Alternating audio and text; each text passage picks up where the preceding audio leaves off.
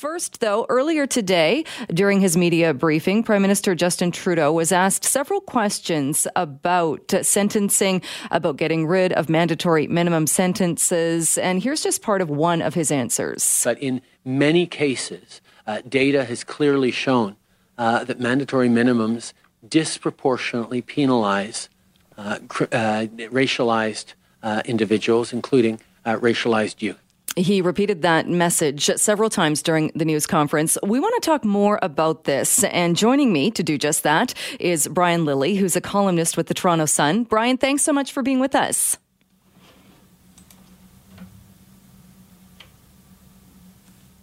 Oh, sorry, my face had muted the phone there. I thought it was me, so I'm glad we can hear you now. All good. Thanks so much for being here. Pleasure to join you. You wrote about this in your latest column in the Toronto Sun, because it does seem to be, and others have looked at this as well. On the one hand, the Prime Minister and the Justice Minister saying that they are getting tough on crime, but on the other hand, making some changes which would actually reduce sentences for gun crimes. Yeah, and it's a strange way that they've gone about with the bill. So we heard on Tuesday that they were going to get tough on gun crime. We're going to ban guns. We're going to take guns off the streets. That's the message that they want to send to suburban mothers in Surrey, in Abbotsford, in places where the Liberals think that they have a shot at winning in the next election. And, you know, and that goes across the entire country. That's the demographic that they're aiming at. You always have to look when politicians are making announcements, especially in this pre-election period, who are they aiming at? Tuesday's announcement about getting tough on crime and banning guns was aimed at suburban mothers. But that was a bill that was just going to take away guns from law-abiding gun owners. It doesn't focus on the criminals. And then Thursday they come out with the bill, and they frame it in a way that makes it sound like it's about racial inequality and making sure that young Black or Indigenous youth who make a mistake with drugs don't end up going to jail for a long time. And that can pull on the heartstrings. Completely get the argument that they're going for there.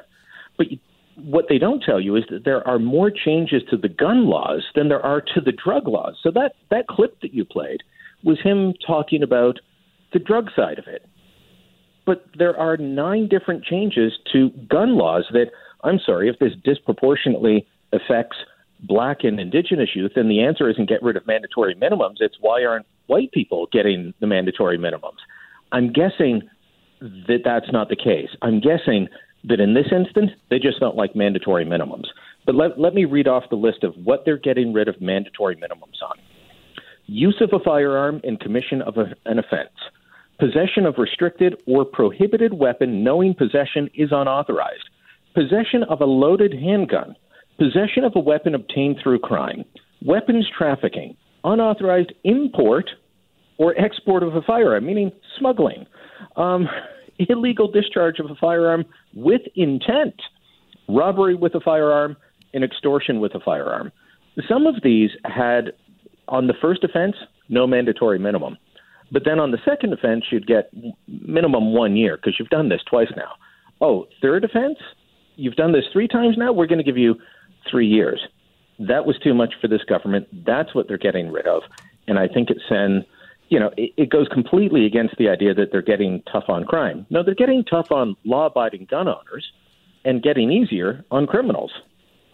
And I find it strange the way, well, maybe I shouldn't, but the answers today, again, when Justin Trudeau was asked about mandatory minimums, and he constantly answered the question similar to the clip that I played. But it's a completely different argument or different discussion, because I think anybody listening to the long list, the offenses that you just listed off, what I hear from people is that they would actually be in favor of tougher sentences, and that these are the exact crimes that we would like to have more of a crackdown on. Exactly.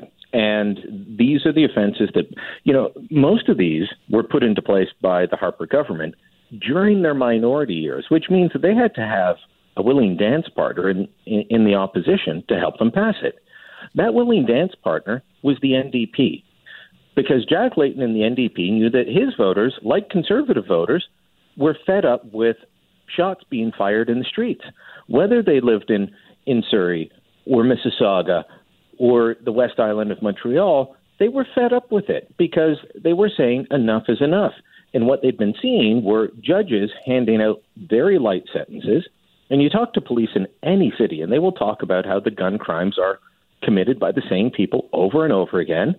And sometimes it's committed while they're on bail for another offense that they were on bail for. So they're on two different bails, and they're still committing a gun offense, and then they get bail again. And then when they go to jail, they don't go for that long. And then they get out and they start shooting again. And we had very mild mandatory minimums for some of these gun crimes, and they're getting rid of all of them. I get that the Harper government went too far on trying to slap a mandatory minimum on everything they could. They did that because it was popular with the voters. But eventually even voters were saying, you know what, you're going too far, this is too much. That doesn't mean you throw out everything. Mandatory minimums have been around since at least the era of a guy named Pierre Trudeau. And they've been used by conservatives and liberal governments since then at the federal level. But Justin Trudeau is trying to make it out like this is some big, mean American Republican-style 3 strikes and you're outlaw that they've brought to Canada. It's not true. I don't think that a 1-year mandatory minimum sentence for someone knowingly possessing an illegal firearm on their second offense is too harsh. I don't think it's harsh enough. No, and I think a lot of people would agree. Brian, we'll leave it there for today. Thanks so much for joining us to talk more about this. Thank you.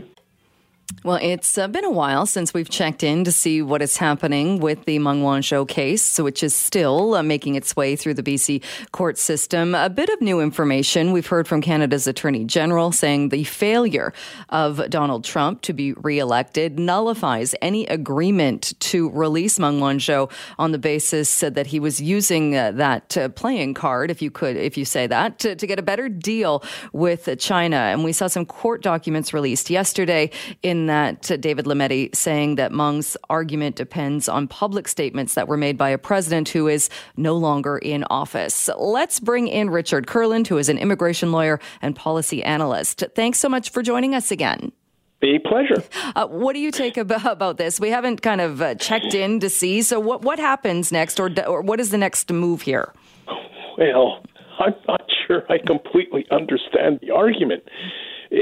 I understand it if it's an impeachment deal for President Trump, that after you're no longer president, maybe you can't be impeached. I get that. But how does that logic fit in to the Canadian extradition case? President Trump's interference politically for the purpose of trade negotiations is there. It's on the table. It doesn't disappear because he's no longer residing on 1500 Pennsylvania Avenue. And so I don't think that the defense's argument that connect President Trump's public statements with this particular extradition case is going to go away anytime soon. Be that as it may, Jill, I think we're at a crossroads. There's been a flurry of sound bites, announcements out of both Washington, Ottawa, with regard to this specific case, and importantly, relationships with China. It's all going to turn on that meeting between the new American president and our Canadian prime minister. Discussions, pre-meeting discussions undoubtedly have occurred. So what's the message here? Today, Ottawa is saying with this statement from Minister Lametti that Ottawa still contests. Yesterday, it was something else. It was kind of a kinder, more open treatment of China. And so I think Ottawa is just beleaguered with constant criticism from newsmakers regarding Canada's position vis-a-vis China, and that's going to be the context, the backdrop for the next political steps in this drama between two detained Michaels and one palace-detained Ms. Meng. So do you think there's a connection then? Because the Prime Minister will not give a straight answer to numerous questions, to call what's happening to the Uyghur population in China, to call it a genocide. He was asked again today and dodged the question. Is there a link between that and the cases of the two Michaels and Meng Wanzhou? Well, it's the same China basket. Right. Our Prime Minister would not be a good Prime Minister if he engages in high political risk by taking egg by egg out of the China basket for everyone to see and discuss. Where's the political capital for him were he to do that?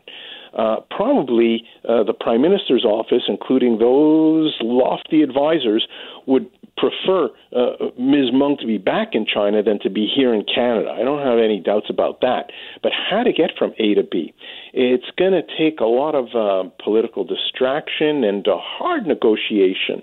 The actual key to the treasure chest, Jill, in all of this is Huawei.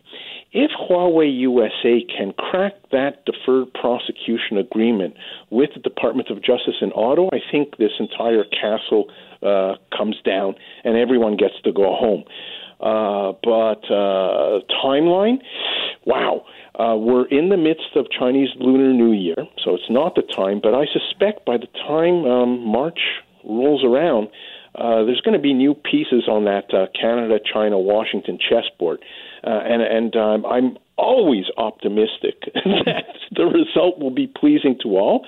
Nevertheless, for me, it was a step backwards to see the Prime Minister's office, or Mr. Lametti, roll out this argument that President Trump's political interference disappears because he's no longer the American president. It's in the same basket for me as if, say, a physician engages in medical malpractice and says, no, ignore all that. I've resigned. I'm no longer a doctor, so I get out of jail free. Right, because the comments we're talking about, in case people don't remember, what did he said? I think it's good for what will be the largest trade deal ever made, which is a very important thing. What's good for national security? I would certainly intervene if I thought it was necessary. And that was when he was asked if he would intervene with the U.S. Justice Department in the case. So is that the phrase then that Meng's lawyers are still going to hang on and are going to bring up? It's buttressed by, I've never seen it before, an affidavit from White House counsel to the effect that President Trump would use Ms. Meng as a trade hostage, as a trade pawn. And so it's not President Trump's statements in of itself, by themselves, that's going to make or break. There's a lot of other supporting evidence in favor of the defense. And ultimately, it's going to be our British Columbia Superior Court justice that will make, literally, the judgment call. Do you think, though, so what do we anticipate could change under a Biden administration? Well, it's a turn the page. It is this particular case that can allow President Biden to turn the page to a new beginning with Washington, Beijing, to mutually recognize that the previous administration is not the current administration, and to allow fresh consideration, if not reconsideration, of the facts on the books. And that includes what President Trump said. That's not going to disappear. It can, as part of a delicate political compromise between nations, be ignored. Water under the bridge, as it were, if it brings home our two Michaels and allows Ms. Meng to go forward. As a matter of practice, I, too, recoil from Ms. Meng being arrested as an officer of a corporation. You go after the corporations, not the officers, when it's a very large corporation. And I've always had some difficulty with that approach. I think that the same team that is saying no arbitrary arrest globally, with the wink, wink, nudge, nudge, meaning the two Michaels, we can't have arbitrary arrests, we should broaden that. We should also include, at the global level, rules on when senior officers of multi-corporations should be incarcerated based on something the company did. that merits review. The same way arbitrary arrest of two Michaels merits review. We got to fix this for all nations, not just Canada and China. In the meantime, where are we at with the Meng Wanzhou case? What are we expecting next? Well, I'm expecting excitement. This is my world, and I'm looking forward to re-entering our socially distanced Superior Court in downtown Vancouver to hear the continuing arguments of the defense. This summer, probably May, we're going to see a wrap on many of the arguments. You never know in this case. There's always something that keeps popping up unexpected. But all in all, I suspect that the decision would be taken under reserve, and it won't be for weeks at least before the decision is revealed. So that puts us at late summer. And buckle up, because next is the appeal, if there has to be an appeal. So this story is not going anywhere for a considerable period. All right. Richard, thank you so much for joining us. Always good to talk with you. Thanks, Jill. Keep well. Thanks for being with us. As you just heard in that news report, some new concerns about variants of COVID-19 and the fact that we have seen one of those variants in all 10 provinces and seeing spread of that. And health officials in Ottawa sounding the alarm, saying that this virus is modifying or mutating and new versions of itself popping up, that like the B117 variant, which is believed to be more contagious. So what does that mean as far as the numbers moving forward? Because we're hearing this at the same time that we are looking at numbers that show we are making progress. Deaths related to COVID-19 are declining across the country, and the number of infections also going down. Joining me is Daniel Coombs, UBC mathematician who has worked with the province on its pandemic modeling. Daniel, thanks so much for being with us again. Yeah, thank you for having me again. What do you think about these concerns about a strong resurgence if we lift restrictions and these variants take off? Well, yes, it's a huge concern. The predictions that were released from the Public Health Agency of Canada yesterday, they're another of these plots that we've seen over the last year, projecting very high numbers of cases coming on very rapidly. I don't think that those predictions are going to come to fruition because no reasonable Canadian government would allow that to happen. We would see the institution of further restrictions if we were headed down that path. But this is a huge concern, and it would be especially frustrating, after all the provinces have made good progress on reducing numbers of cases, over the last few months, and the vaccines are really just around the corner, to have to see strong restrictions coming in before we get to that point where a lot of people have been vaccinated.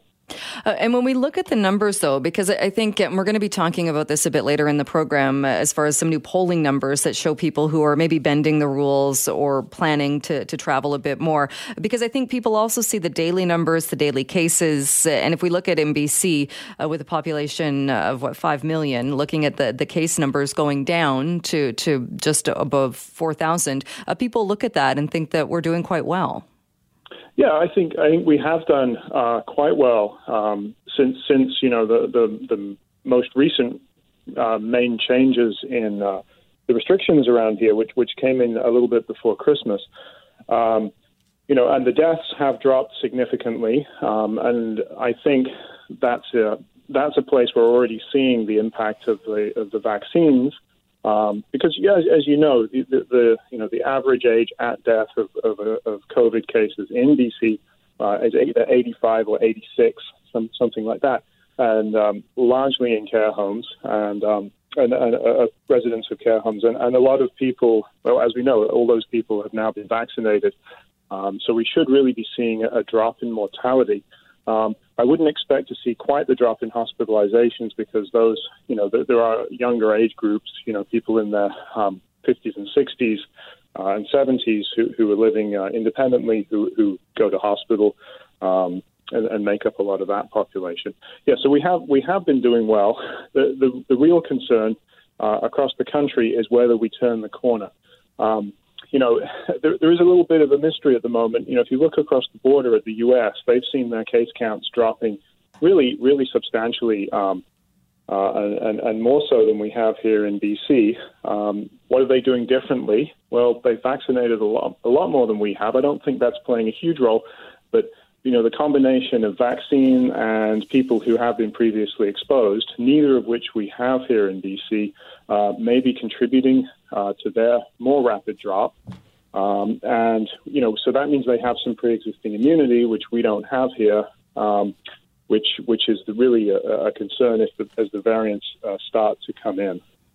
And do you think that we look at the numbers differently as far as you mentioned that, yes, we vaccinated most people in long-term care, so we will see deaths coming down. When we look at numbers, though, and say, to use Whistler as an example, the alarm bell is kind of going off because of the large numbers in Whistler, which are now also dropping. But the other numbers there in Whistler, no deaths, and I think there were only 2 people that were very briefly hospitalized because we know it's a much younger demographic and it's people who are living together and socializing. Do things shift in that? Do we need to be frightened of those large numbers moving forward if we get to the point where the most vulnerable are protected, the most vulnerable aren't dying, but we are still seeing community spread in other groups?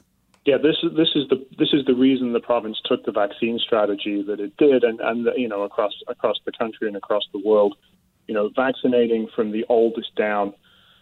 Make sure that especially at the beginning, when you have limited vaccine stocks to distribute, and that's definitely been the case here, that you're really protecting those people who are most at risk.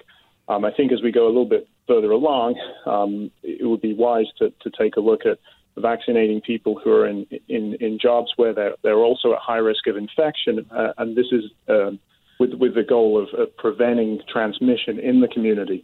But certainly to start off with vaccinating those elderly people and people in care homes and healthcare workers associated with that was definitely the right way to go. Yeah.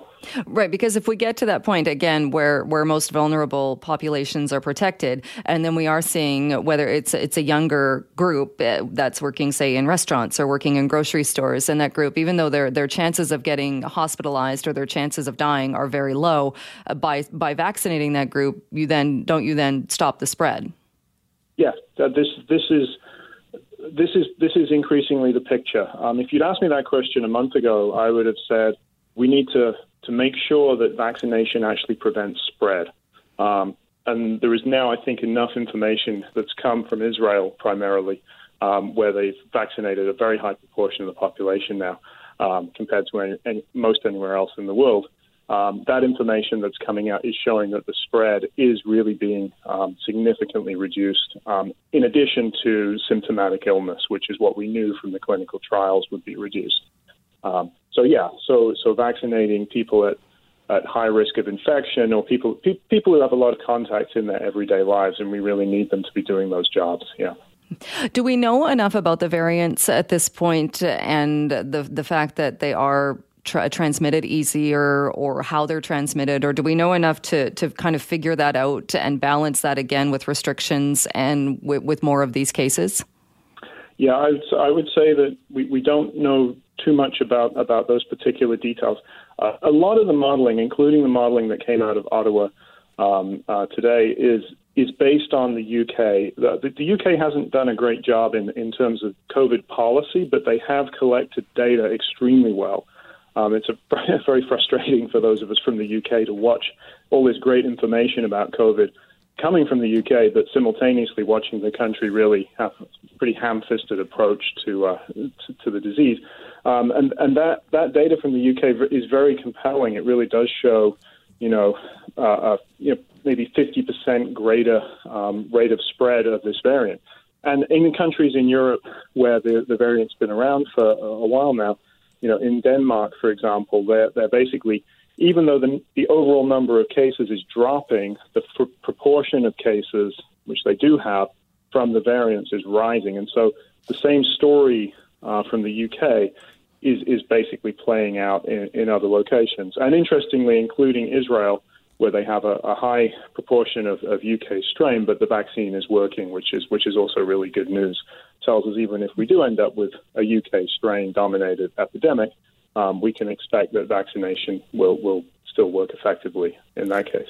And does it change the modeling numbers, do you think, with the new information now coming out that the vaccine, even one dose, does seem to offer enough protection that even if you get the virus, you probably won't be hospitalized, it probably won't be fatal. So even if people don't get that second dose in that timely manner, that is still offering protection? It probably doesn't change the modeling too much because most of the people I know working in this have been thinking along those lines for a while, that even one dose, was maybe 80% efficient, and after two doses it was 90 or something. And I think that's still compatible with the data that's coming out. So I don't see a big change on that front. But yeah, it's exciting to know that one dose is effective. And as I mentioned just now, that the vaccine is being seen to be effective against the UK variant, which is a major concern. Yeah. Was a major concern. 1 year in, I think it's probably been almost a year since we first talked to you on this program. Are we where you thought we would be? We're ahead in a good way of where I thought we would be. I don't think anybody really expected the vaccines to come as fast as they did in terms of research, development, and clinical trials. I was kind of blown away in December to be seeing or even late November, the initial sort of rumors were coming about the vaccines. I really feel like we have about a few more months of this epidemic to go. The vaccines are going to come in large numbers. We're going to vaccinate successfully in BC. And then where we end up at that point is a good question, but it's going to be a much better place than where we are now, that's for sure. Whether this disease it ends up as a cold that people will sporadically have in the winter without too much ill effect, or whether we have to get revaccinated every few years like it is with the flu. I mean, these are interesting questions, but ones that we'll hopefully have a little bit more time to study rather than kind of being in crisis mode as we've been for a lot of the last year. All right. Daniel, we'll leave it there. Thanks again so much for your time. Thank you. Thanks for being with us. This sounds like a very interesting research project. It involves scouring the seafloor off BC's west coast, looking for ancient underwater archaeological sites that could hold clues about the earliest migration route between Northeast Asia and North America. So who gets to do this very exciting research? Well, Rob Rondeau, research associate at the Museum of Archaeology and Ethnography and graduate student of archaeology at SFU. Rob joins us now. Thanks so much for being with us. Oh, it's my pleasure, Jill. There was a lot of graphies that I wasn't expecting there. I'm a marine archaeologist at SFU. Let's just say that. That's much easier. Okay. This sounds like an amazing project. So what are you going to be doing? Well, thank you. And as you alluded to, I'm looking for the oldest archaeological sites in North America underwater. And I believe that we will find evidence of such sites on the Pacific Northwest coast. How do you even start then to look at that? Well, this has been a long, ongoing project, and for the last 3 years, what I've been doing is looking at the oldest known, most reliably dated sites in North America and Alaska, and most of those are in central Alaska. So what I've been doing is studying those known archaeological sites, which date to roughly 14,000 years ago, and seeing what I can learn from those, and seeing if it's possible to find similar landscape features underwater. And therefore, if we find similar landscapes, hopefully we'll find sites. So we're looking for if the conditions that people were most attracted to there, to see if we can find similar areas underwater. And so this is the goal then to figure out exactly what was happening and what took place. But will this ultimately, or could this settle debates or arguments? It could. And the reason why this is so challenging is, first, even before you look at the idea of working underwater, is you have to conceptualize what that landscape looked like, say, 15,000 years ago.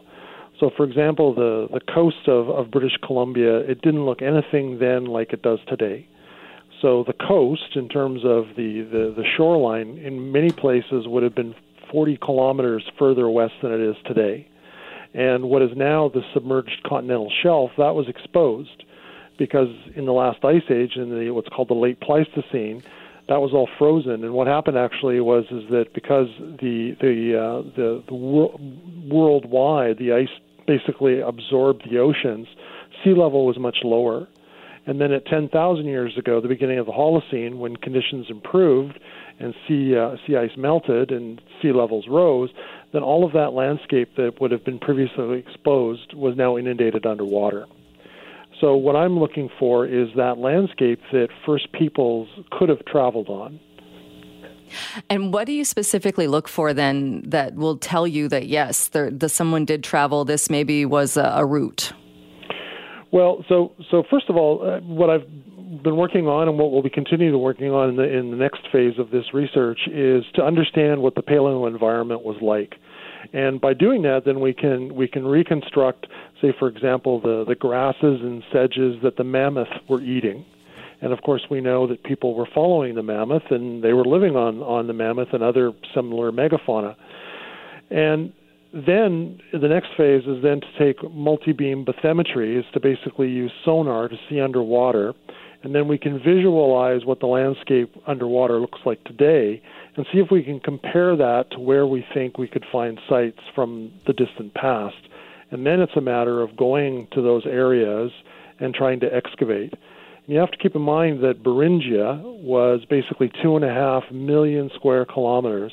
So I have to narrow down that survey area and basically sort of put an X or a few X's, on that large map to decide where we're going to look, what's the highest probability area for finding early archaeological sites. And unlike working on land where we can't dig a meter square like most people will think of when they think of archaeology, we'll probably be using a combination of underwater advanced remote technologies, such as using remotely operated vehicles, but we'll probably also use coring, which is a means of being able to drill into the sediment and then recover intact sediment cores, which will allow us to see if we could find, say, for example, bits of stone, either artifacts themselves or what we refer to as debitage, which is the flakes that are produced when you make stone tools. But we may also find evidence of charcoal from a fire or even bones from animals or even possibly people. Which, I'm still kind of stuck on that 2.5 million square kilometers in size area, because it's one thing, and I know you've had experience doing this as well, it's one thing to look for a shipwreck when you have a vague idea of where the ship might have gone down. But this is looking for a bone fragment or something in a huge area. Yeah, these cores, for example, are 3 inches. So we've reduced a meter square to 3 inches. And that's the challenge. The challenge isn't actually getting on the water and doing the coring, for example. The real challenge is narrowing down that survey area. And that's what we'll be doing. We can't be on the water this year because of COVID. So it'll probably take us a couple of years to hone in on where we want to look. And there are some areas right now that look very promising, even before doing the predictive modeling, such as, for example, the Hecate Strait between Haida Gwaii and the mainland, because 15,000 years ago, that was all exposed. And we know there were mammoth living on parts of that landscape. Likewise, the same thing to the south, the Gulf Islands between Vancouver Island and the mainland, that was also exposed. And we have archaeological sites, and we have sites with prehistoric animals such as bison in the Gulf Islands that tell us that these are probable areas where people could have been living. And it's just so interesting when you talk about the ways that you'll be doing this as well. So remotely operated vehicles going and photographing the seafloor. How difficult is it with visibility and with the type of water and that you're dealing with? Well, that's what I've been doing for the last 20 years. So that's sort of what I bring to the table in this project is my experience in using different technologies. So you're right, visibility is a factor, and if we can use cameras on a remotely operated vehicle, that's great. But that's also one of the advantages of using sonar, because with sonar it doesn't necessarily matter what the visibility is. So you can get very detailed imagery of what the seafloor looks like, even if the actual sedimentation in the water makes it impossible to see. And you mentioned you can't get out on the boats this year because of the pandemic. How is the timeline working then for this? So when do you expect that you might get some results? Well, I'm fortunate that I was awarded what's called the SSHRC PhD scholarship for my research. So it's a 3-year program. So I'm hoping that in this first year, largely because, as I said, we're limited with COVID, we'll do the predictive modeling and decide where we're going to put the X. And then in the following year, then we'll look at doing some what we refer to as proof of concept in terms of what technologies may work in what areas. And then in the third year, actually getting out on the water and doing some drilling. And will you also be able to tell, like you mentioned, some of these areas that used to be completely not underwater, which now are, will you be able to see also, I mean, you're looking for these evidence of who was there at what time. Will you also see, though, kind of a better history of the area and what's happened and be able to use that as far as what we're in store for in the future? Well, one of the things that makes this project both challenging and unique is there's been very little study of the sediments on all of the Pacific Northwest coast. So we're just adding to our scientific understanding of the seafloor. And what I'm most interested in is reconstructing what the paleo environment looked like in the past. So the biologists, the geologists, even if we don't find a single archaeological artifact, they'll still be very happy to receive those cores because it helps them in their research in understanding what the coast looked like 15,000, 18,000 years ago. It's so interesting. What drew you to this or got you involved in doing this kind of work? Well, I've been a marine archaeologist for over 20 years, and as you pointed out, I've mostly worked on shipwrecks. But I started out in my career as a terrestrial archaeologist, and so I dug my meter squares as an undergraduate. And so now I'm sort of coming home to terrestrial work, but I'm using the skills that I've developed in my career as a marine archaeologist to be able to excavate underwater. All right. We'll be looking to see what happens with this and updates moving forward. Rob, thanks so much for joining us today. Thank you, Jill.